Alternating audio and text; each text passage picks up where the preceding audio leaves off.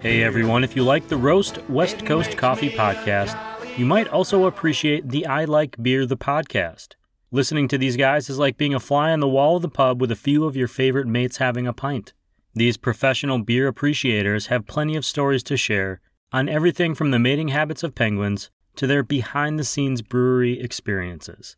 Check out the I Like Beer the podcast wherever you are listening to this show about coffee, or head to ilikebeerthepodcast.com.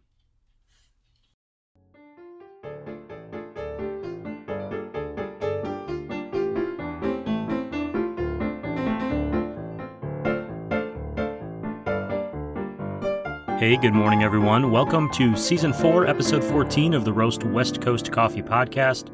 I'm Ryan Wolt, and this is the show where I bring you the stories of coffee professionals, entrepreneurship, and coffee education. Today, I'm joined by Jared Hales. He, along with several members of his family, owned and operate Hasea Coffee Source in Anaheim, California. Besides being a co-owner, he is the acting coffee buyer and broker. Hasea is the company that works the supply chain between the farmers, coffee brokers, and co-ops, and your favorite local coffee roasters, home roasters, and anyone else who has a need for green coffee. On the show today, we're going to talk quite a bit about working with family, and what makes someone take that next step from working for the man to becoming the man. The next time you're on the internet, be it on your phone or computer, I'd appreciate it if you'd head to roastwestcoast.com and subscribe to the newsletter that goes along with this show.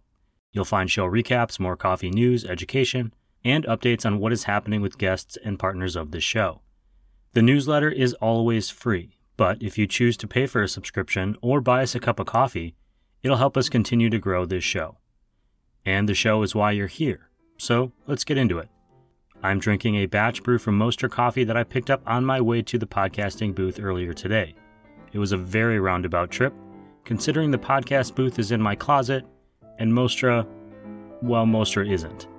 But hopefully I've stalled enough here for you to fill up your own cup of coffee, because it is time for this interview with Jared Hales of Hasea Coffee Source on the Roast West Coast Coffee Podcast.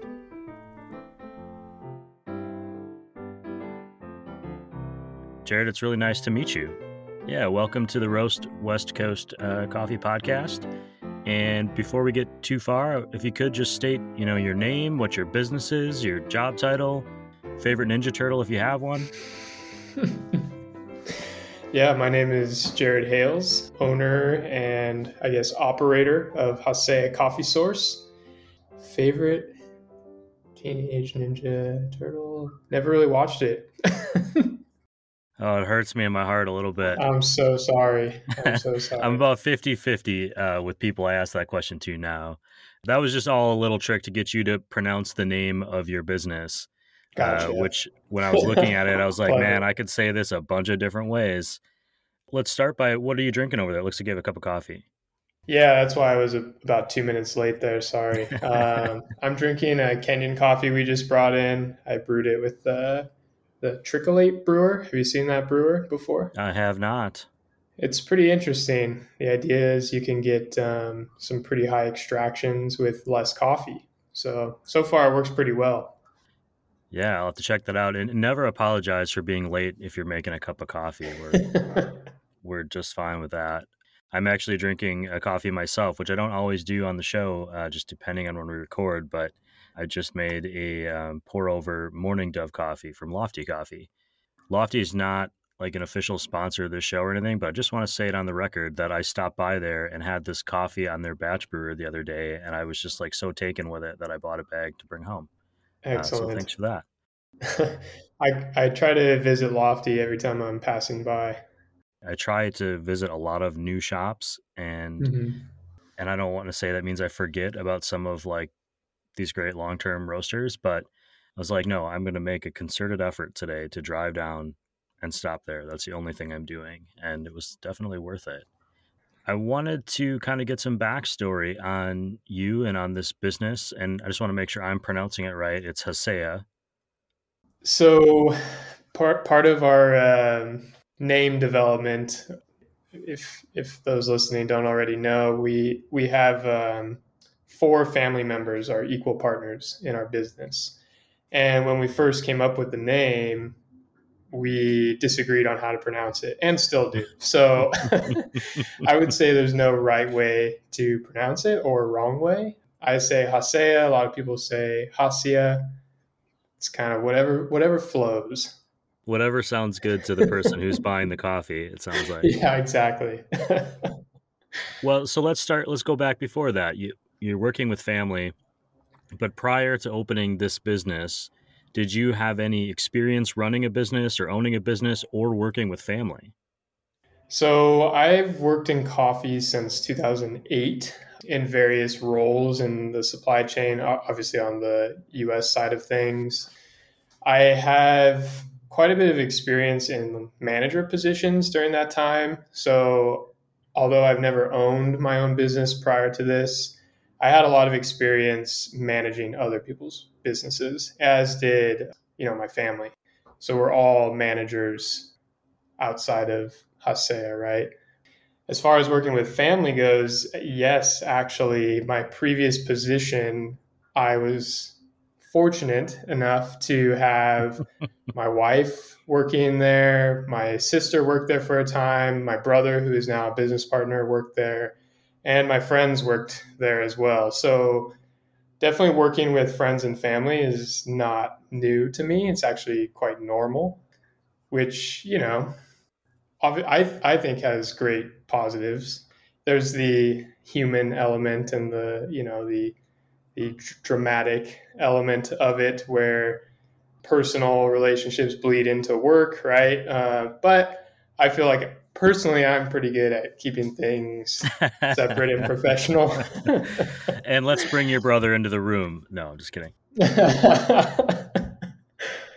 Well, that's really interesting. I've said on the show a bunch, but I've worked with family quite a bit too. And in the early days of our relationship, my wife and I worked together quite a bit.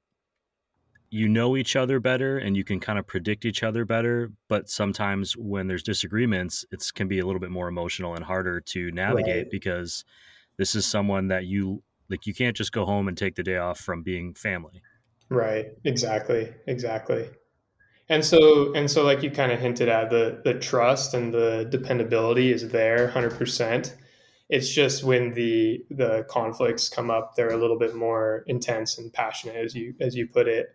So I think having kind of boundaries, for example, if it's off hours, which are pretty slim hours around here, we're not really talking about work after 9 p.m., let's say, right? It's like, okay, turn it off.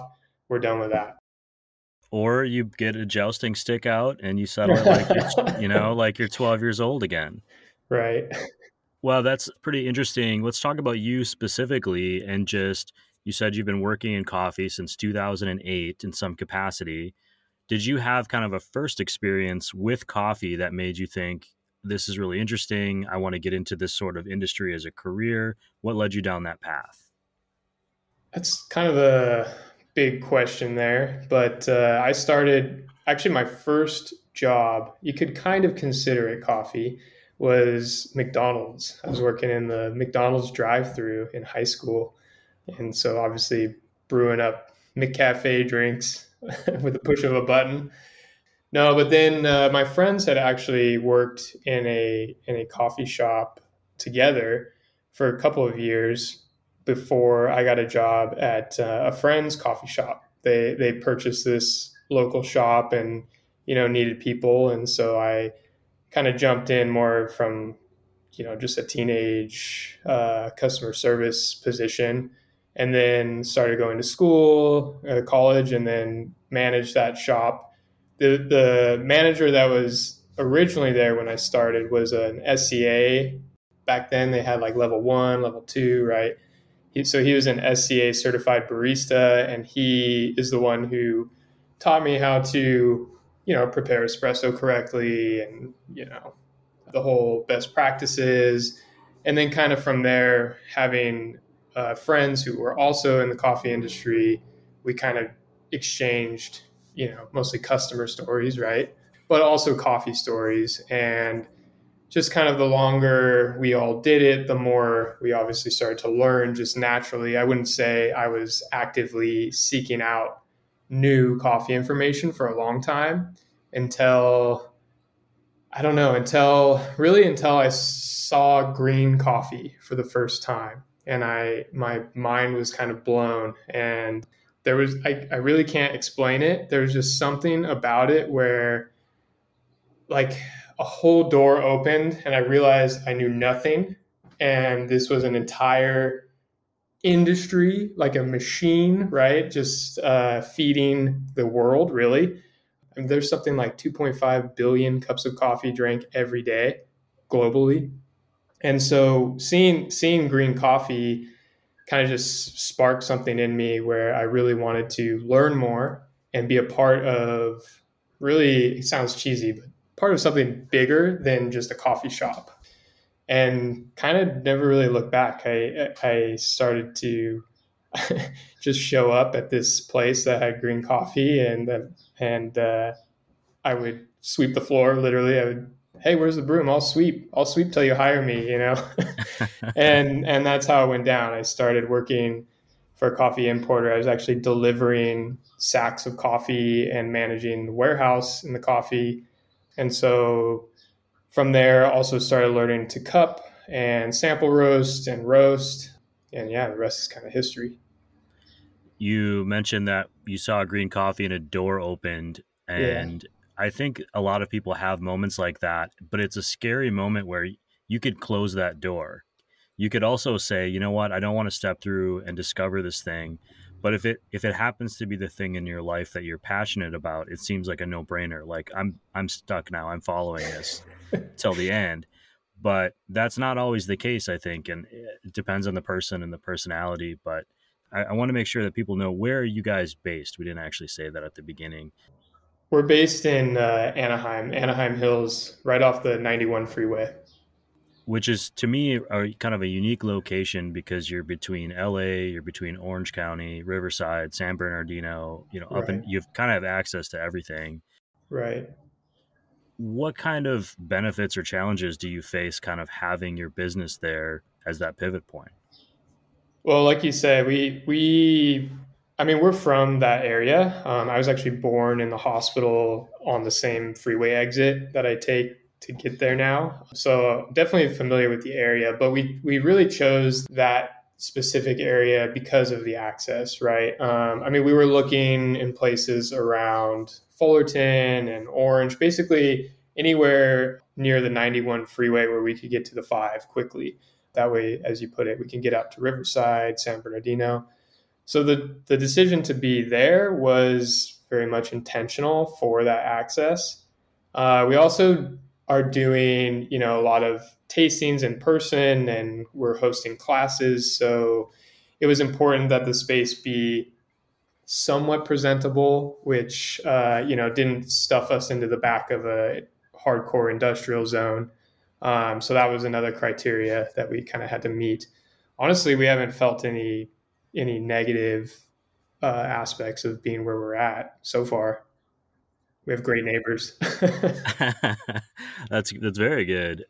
And I apologize to you and to anyone listening because I'm a little jumpy this morning. This is my second or third cup of coffee, so I've kind of Same. jumped out of the timeline a bit. But you're working in coffee and you're working for a coffee importer and you're learning as you go.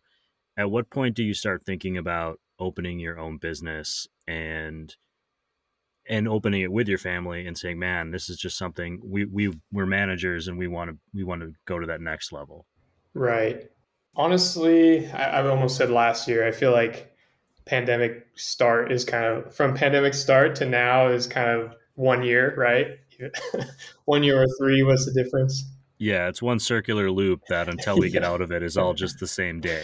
Right. So I almost said last year, but really it was back in probably early 2019. My family and I started getting together and kind of talking that way, not about coffee, but just, in the context of, hey, we're all in management positions with a lot of responsibility. We all know, you know, how to run things, basically, is what we were kind of realizing. And the conversations turned into, why don't we do something? Why don't we do something together? If we can do it for somebody else, then we can certainly do it for ourselves. And so we had started doing meetings somewhat regularly and kind of talking about what we might actually do. And it wasn't until March 2020 when the pandemic actually, took full effect. I got laid off. And within a month, we had our green coffee business. It was an easy choice. It forced the decision. How did Exactly. you come up with that name? You mentioned that it causes some dissension, so to speak. But how did you choose it? And then kind of, what does it mean? And then you guys have an interesting logo, and I have a thought on it, but I want to know how you would describe it. Right. So we no exaggeration, wrote down about 250 to 300 names. It was quite a process. Maybe another drawback of working with family is everyone is somewhat similar in personality types. And so it was really difficult to find something that we could all agree on because we're so stubborn. Or as you probably know, there's just a lot of coffee companies out there. So it's kind of difficult to find, a name that hasn't been taken that you like. So ultimately, how we found this name, we actually took the plant family name that coffee is a part of, which is Rubiaceae, and combined our family name, which is Hales, and kind of just did a little custom mashup to get Hasea or Hasea. And then the logo, how would you describe the logo? I'm kind of curious to hear what you think before I answer that. So I waver because every time I've looked at your website, my brain will go, oh, there's an avocado, or it'll go, oh, there's a climbing carabiner. Okay. Maybe it's a coffee bean, but I still think it looks more like a carabiner to me. But I think I've had a different reaction kind of every time, and it's a very kind of an oval, oblong, maybe an abstract coffee Right. bean thing if I were thinking about it from a design standpoint. But So the first version, we all looked at it and we thought that's an avocado.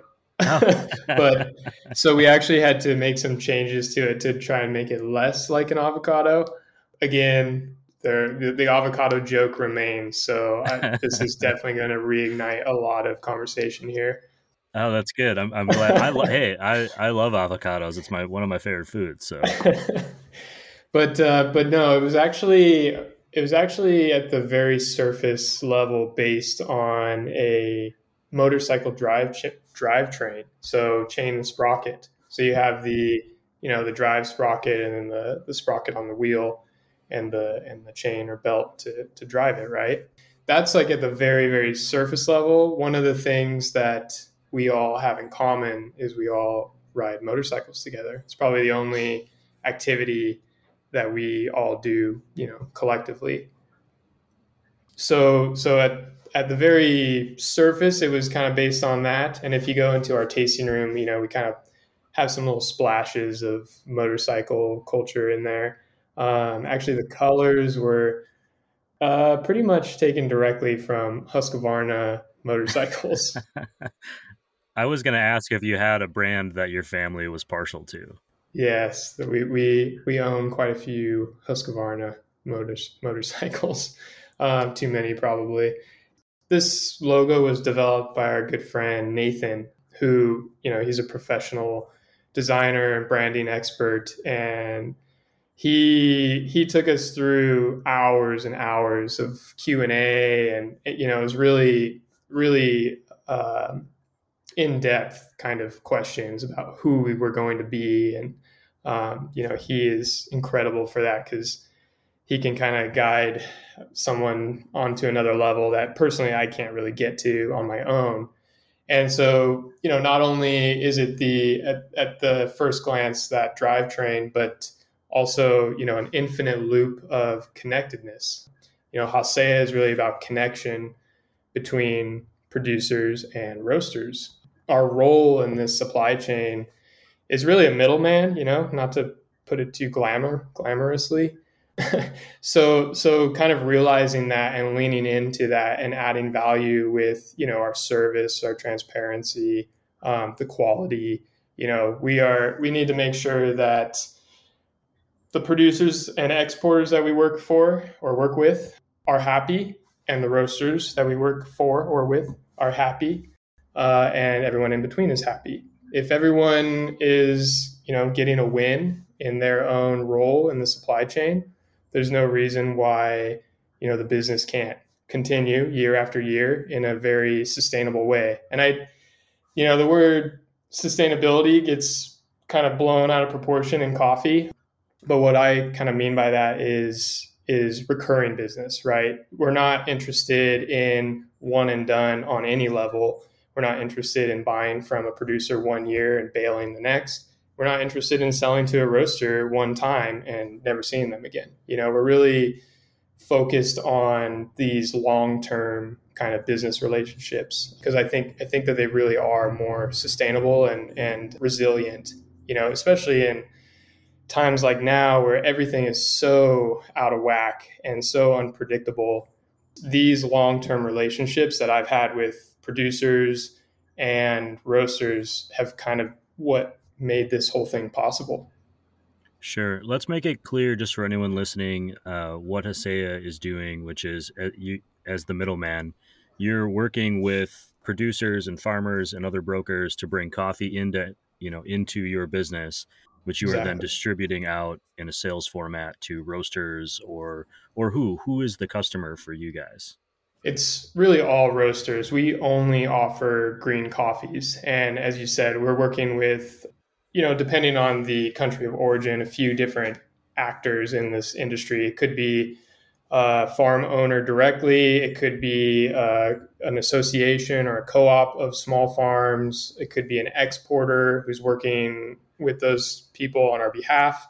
It could be a washing station owner, right? It's complex, something that I love about coffee, actually. And then we bring the coffee to the US and we sell only unroasted green coffee to roasters really of all sizes. So not only do we sell the full sacks of coffee that coffee is traditionally exported in, but we also break them down and we weigh out 1 pound, 5 pounds. We even offer a 20-kilo sack that we make ourselves to roasters who are just hobby roasters doing it for fun and learning, or, startup roasters, side hustle roasters who are doing it in their garage and, just selling to friends and family, and all the way up to containers of coffee to, more established roasters with multiple shops and wholesale programs and everything. So in a brief answer, our customer is roasters. In a longer answer, they're really all sizes and various walks of their kind of roasting journey. Sure. Has there been any impetus to do your own roasting? I mean, making this choice to work in the middle is a choice, clearly. So was there anyone on the, in this family structure that was like, we should take this step too, or do both sides, or how did you decide to just stick with the green coffee for now? That may have been discussed very early on, but probably got a hard no from me. I have had the luck and opportunity to really learn kind of this niche industry of green coffee. And so I really wanted to lean into that specifically. I think that those are my skill sets. As I mentioned, I have relationships on both ends. And so I really wanted to, to continue working with those people. And I don't want to compete with our customers, really. I mean, it's a hard game. The roasters, they have the best margin, but they have the most competition. And so I'm happy to be supporting roasters and not in that competition field. So you don't roast, but what you do is you offer coffee education 101 courses, which I was reading about. Right. You do brewing courses, roasting, tasting. How did you guys go about developing those classes, and kind of, besides obviously just selling tickets, like what is the goal of the class for you guys? Yeah, I started teaching those classes at my previous position like about 6 years ago now. And actually I have recently kind of done the math on that. And I think that's close to about 700 people that have come through classes that I've taught, which is kind of crazy because I'm actually a very shy person and I hate public speaking. So that has been critical for my personal development. But anyway, the classes for me are not anything new, right? Really, they're kind of I feel like they're pretty dialed in based on those 700 people that have asked me all sorts of funky left field questions, that I would never expect, which has been great. I knew that when I started the business, I wanted to continue doing those classes for that reason. I mean, like I said, I get questions that I would really never think about on my own. And so it kind of forces me to look at things from a different perspective and from there really stretch me and my knowledge. So if someone asks me a question, I'm happy to say I don't know. Let me try to find out, right? And then that way when the next time that gets asked, or I'll even follow up with that person specifically, and I'll have that answer, hopefully. Or maybe the answer is no answer. My my first thought when you started talking about this was, I wonder what the weirdest question has been. Do you have any that stand out to you that were like, man, where did that come from in a coffee class? I none come to mind, honestly. I feel like all the questions are fair. So I would say out of all those 700 people, as kind of a funny anecdote, I had one person insist on milk and sugar in their cupping. I gave them milk and sugar.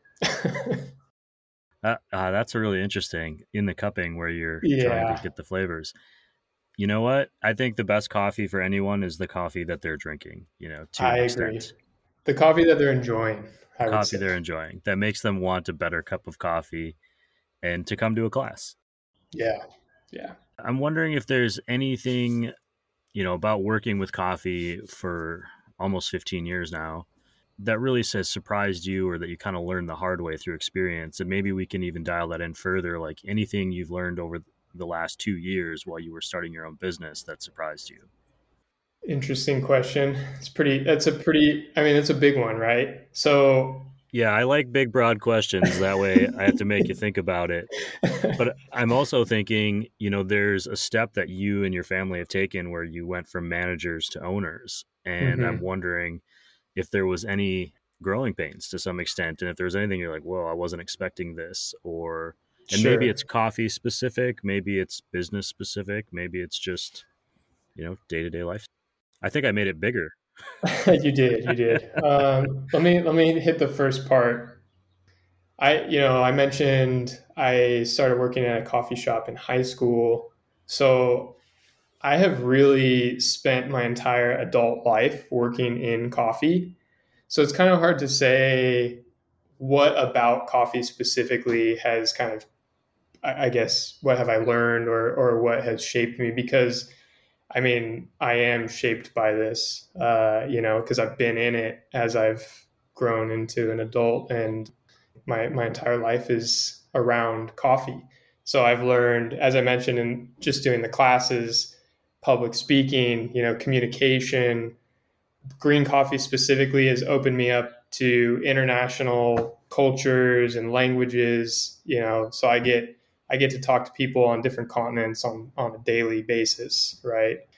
From getting to the second part of your question, I I feel like nothing has been super dramatic in the changeover other than the level of stress, which has honestly decreased significantly as the freedom to kind of, do things the way that I want to do them. Obviously, I have to get the approval of my partner slash family, but for the most part, just being able to run things the way I think they should be run, transact in the way that I think that they should be done. All these things have really been a lot easier, to be totally honest, than in my previous position where I couldn't exactly have that freedom to do things, at least at the really, really high level, exactly as I wanted to. As far as like challenges, it sounds kind of crazy, but I've just been doing the same thing for so long that I just kept doing it really. So I haven't really faced anything too crazy. Now I would say the pandemic, it would be the big exception to that. We are essentially logistics providers, right, to get coffee from point A to point B. And logistics has just been totally turned upside down. That has definitely been a huge challenge, but everyone is dealing with it. So it's not like we're isolated or having to figure it out alone, right? Everybody is kind of in the same boat, sometimes literally. So we're all just trying to figure it out together. And I have a lot of good relationships with, basically our competition, other traders, other importers. And so I'm constantly talking to them and exchanging information and trying to learn from people who know more than me. But yeah, the pandemic has been crazy. I couldn't even begin to explain the complexities in less than an hour. Sure. You mentioned something now about talking to people who are essentially your competitors to figure out problems, and it Mm-hmm. leads to the collaborative nature of business. And there are certainly some businesses that, keep everything close to the chest and don't want to share any of that and Mm-hmm. get that advantage. But you mentioned early on that there's less competition in your specific business than there would be if you were a coffee roaster.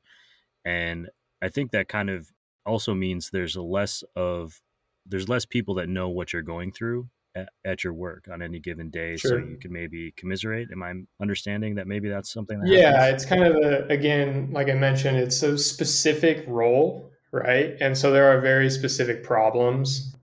And yeah, we can not only share information about how to solve those problems, but also vent to each other a little bit, right? And kind of talking back to what you said about collaboration, that is really something that I love about coffee, and I just want to throw that out there, that I have an opportunity to talk to direct competitors on a daily basis, and we're friends, and we can actually help each other, which is something that I don't see in other industries, right? I haven't worked in a lot of other industries, obviously, but especially working with my family and getting their kind of backgrounds in automotive and manufacturing, et cetera, right? That it's not that way in their industries. And so that was kind of a learning curve for them, I think, is like, no, guys, we are open, and we're basically open books to anyone that wants to check us out. So that's a little bit different, and something that I really appreciate in coffee. I noticed that when I was scrolling through your social media feeds, that at least in a very small way, you had some coffee plants that you had planted. Maybe they're just for the desk or whatever. But it Mm-hmm. kind of made me wonder how you guys feel about the growth in domestic coffee crops. Pro, against, I think it's going to succeed, niche. Any sort of Yeah. thoughts that come up from that. I mean, I just grow the coffee plants as kind of a learning experiment, right? I've Hmm. killed quite a few babies, unfortunately. It's pretty sad. But for me, it's more about like watching the plant and, oh, if I give it this nutrition, it reacts this way, etc. As far as domestic cultivation, I think it's interesting to me. I've been following it for a while. You've got coffee growing north of Santa Barbara, right? That's been there for quite some time. I think I first tasted it back in about 2015 or something, and it wasn't great. It wasn't very good either. Unfortunately, I think these types of products kind of become overhyped, and they turn into something other than what they really are. They turn into marketing, really, which I'm not a huge fan of. But at the same time, it's coffee. How do I put this? Coffee is a complex thing, right? And what's going on with our climate is challenging, what we can do with coffee. And so I think the research aspect of attempting to grow coffee in different areas that traditionally you wouldn't think to do it is a good thing. Overall, I think the entire world is really trying to figure out, hey, how can we grow this stuff long term? I'm talking like 20, 50, 100 years. So I really appreciate it as kind of a research project. I just hope that it doesn't turn into this kind of overhyped marketing ploy, right? Or like a cash grab or something. And as far as the quality itself, on a blind cupping table, I don't think it'll ever compete with a lot of the coffees that we're working with. Sure. There's an interesting kind of balancing act, I would imagine, that people that are attempting domestic growth are. And we've talked to a few on the show who have been very upfront about some of the marketing and some of the rarity of it causing the prices to be what they are, but also saying, but that's how we're funding the research side of it. And that's how we're right. And I think there's some interest in that. And I've been following it mostly because I've met people through this show that have kind of turned me on to the idea of it. And it is just a really interesting concept, but even they, who have Jay Rusky from Fringe Coffee, we talked to in the show, and one of the things he said was he doesn't view any of the coffee that he grows as a replacement for coffee that's coming in from producers that have been around. He views it as, this is something I'm passionate about and learning about, and I want to see grow, and also I'm a farmer who has a business. And so it's an interesting balancing act. I didn't mean to put you on the spot too much there, but hopefully he's not listening to me. Oh, I'm sure Jay listens to the show every episode. He'll probably call you tomorrow. No, if anything, I will say that most of the people that I've met that are producing coffee on any scale have been very open to conversation about the concept, because I think there's a lot of levels of coffee production from beyond just the product, but into how employees are treated around the world, and coffee farmers, the market that they're in, and how domestic crops could impact them and vice versa, that I think everyone's sensitive to. Right. You mentioned early on that you got your start at McDonald's making McCafes, and it made me think of my dad, who I know used to always make sure he got his coffee from McDonald's every morning. He might still do that, but I also know that he's, taken a step up in his coffee drinking as well. And there you go. He wouldn't have if he wasn't drinking coffee at McDonald's at one point. So is there anything we didn't talk about today about your business, about you, that you think people should know about? Give me some time to collect on that. Yeah, take a minute. And I can also ask you, maybe this is probably a better question that we can address, which is, who among your partners does the most work? You can put that on the record. Just kidding. You're going to get me killed. What I do want to know is, if you're out grabbing a cup of coffee from somewhere else, maybe you're visiting a roaster, what is it that you're ordering? What do you kind of gravitate to as a person? I would say I'm 90% or more just a black filtered drip coffee, for a couple of reasons. That's what I like. I really drink that at home, whether it's a manual brew or I use my Bonavita brewer a lot. But I also think it's a good judge of quality and attention to detail at a coffee shop level. The batch brew often kind of gets lumped into this batch brew category. And, if someone is paying close attention to that category, then it kind of says a lot about the attention to detail and commitment to quality. So I usually use it kind of as a twofold criteria, right? Yeah, it's a barometer for if they put attention into this, what is maybe stereotypically looked at as the lower end offering, then it's only going to be that much better as you go up the chain. Sure. And the coffee I was drinking today, this Morning Dove, was a batch brew, and it was great. And I had one the other day from another roaster in town, and I walked out of there going, oh my God, like that batch brew was amazing. Because I do the same thing, as you. And also it's a good way for me to create a baseline of coffee experiences around town. Right. That's a good point too. A minute ago, I asked you kind of if there was anything else that we should know about HCS. And I might add to that by just saying, if I were a new coffee roaster kind of getting my start and, either on a small scale or starting a cafe, how does that relationship with you start as the person who's sourcing coffee? Yeah, that's a great question. I think a lot of times I get emails, from people that will just say, hey, send me a price list, and that's not how we really operate. So my response to that is always, yeah, I'll get you a price list, but let's have a conversation first. Let me find out what you actually do, what your goals are, what you need, and I can make, better recommendations. Maybe you don't need the most expensive coffee for what you're looking for, or you don't want to buy this less expensive coffee because it's not going to meet your customer expectations, right? Really getting to work with us is about that first phone call. And usually it's 30 minutes to an hour, honestly. And it's almost like an interview back and forth. I like to share kind of what we're all about, So I really appreciate this opportunity because I feel like a lot of the things we're talking about are kind of in that vein of what those phone calls go. We talk about my background, how we can help specifically, and then kind of get into the coffee last, which maybe is not the more traditional route. But again, it's about creating something that's a win for everybody, right? In a recurring kind of way, so that these customers, it's really about trust. We need to build trust with each other, trust that we can get them what they need, what they're looking for, and that when we ship it, we're going to get paid, right?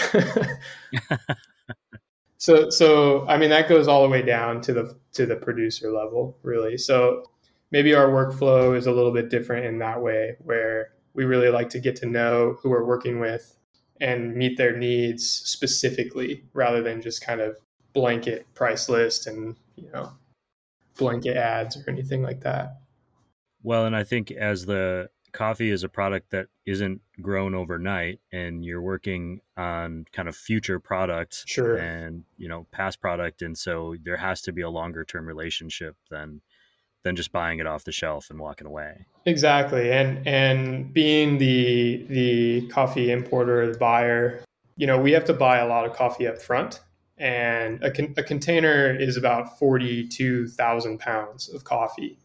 And so we definitely do not want to overbuy. So we as kind of the middleman actor, we're really more of a sourcing partner than just like selling you coffee. And as you mentioned, sometimes we may not have the coffee that you're looking for several months, right? But those conversations are extremely important to have, especially in this crazy COVID supply chain world where everything is delayed, nothing can be counted on, at least as far as shipping. And so those conversations are pretty critical in kind of the green coffee planning, right?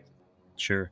I think COVID has taught businesses in particular a lot of flexibility, whether they wanted to or not. Yeah.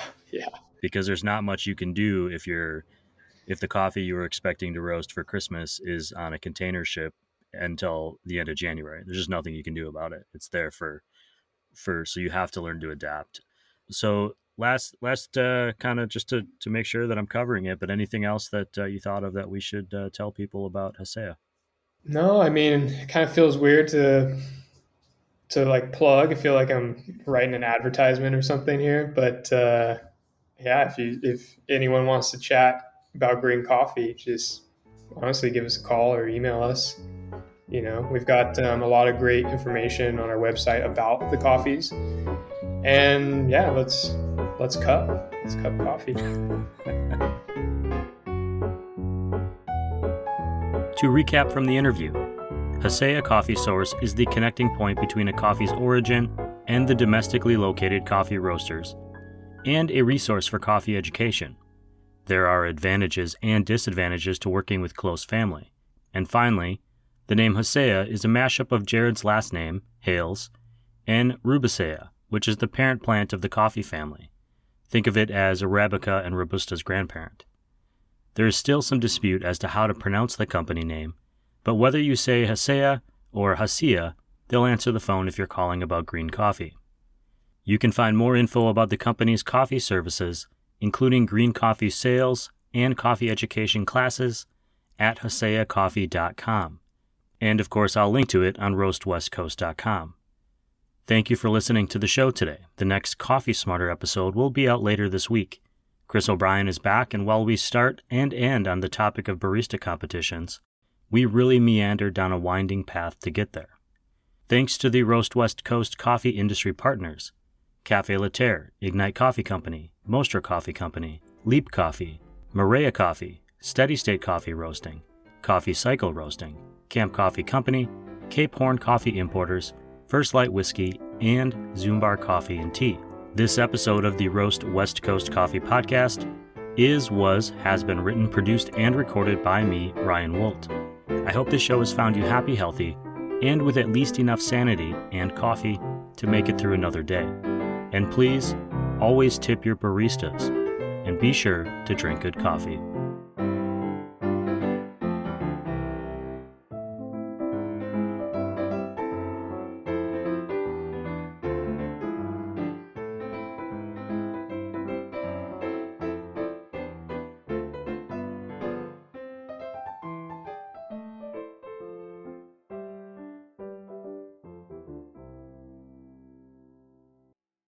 Hey there, thanks for listening all the way to the end.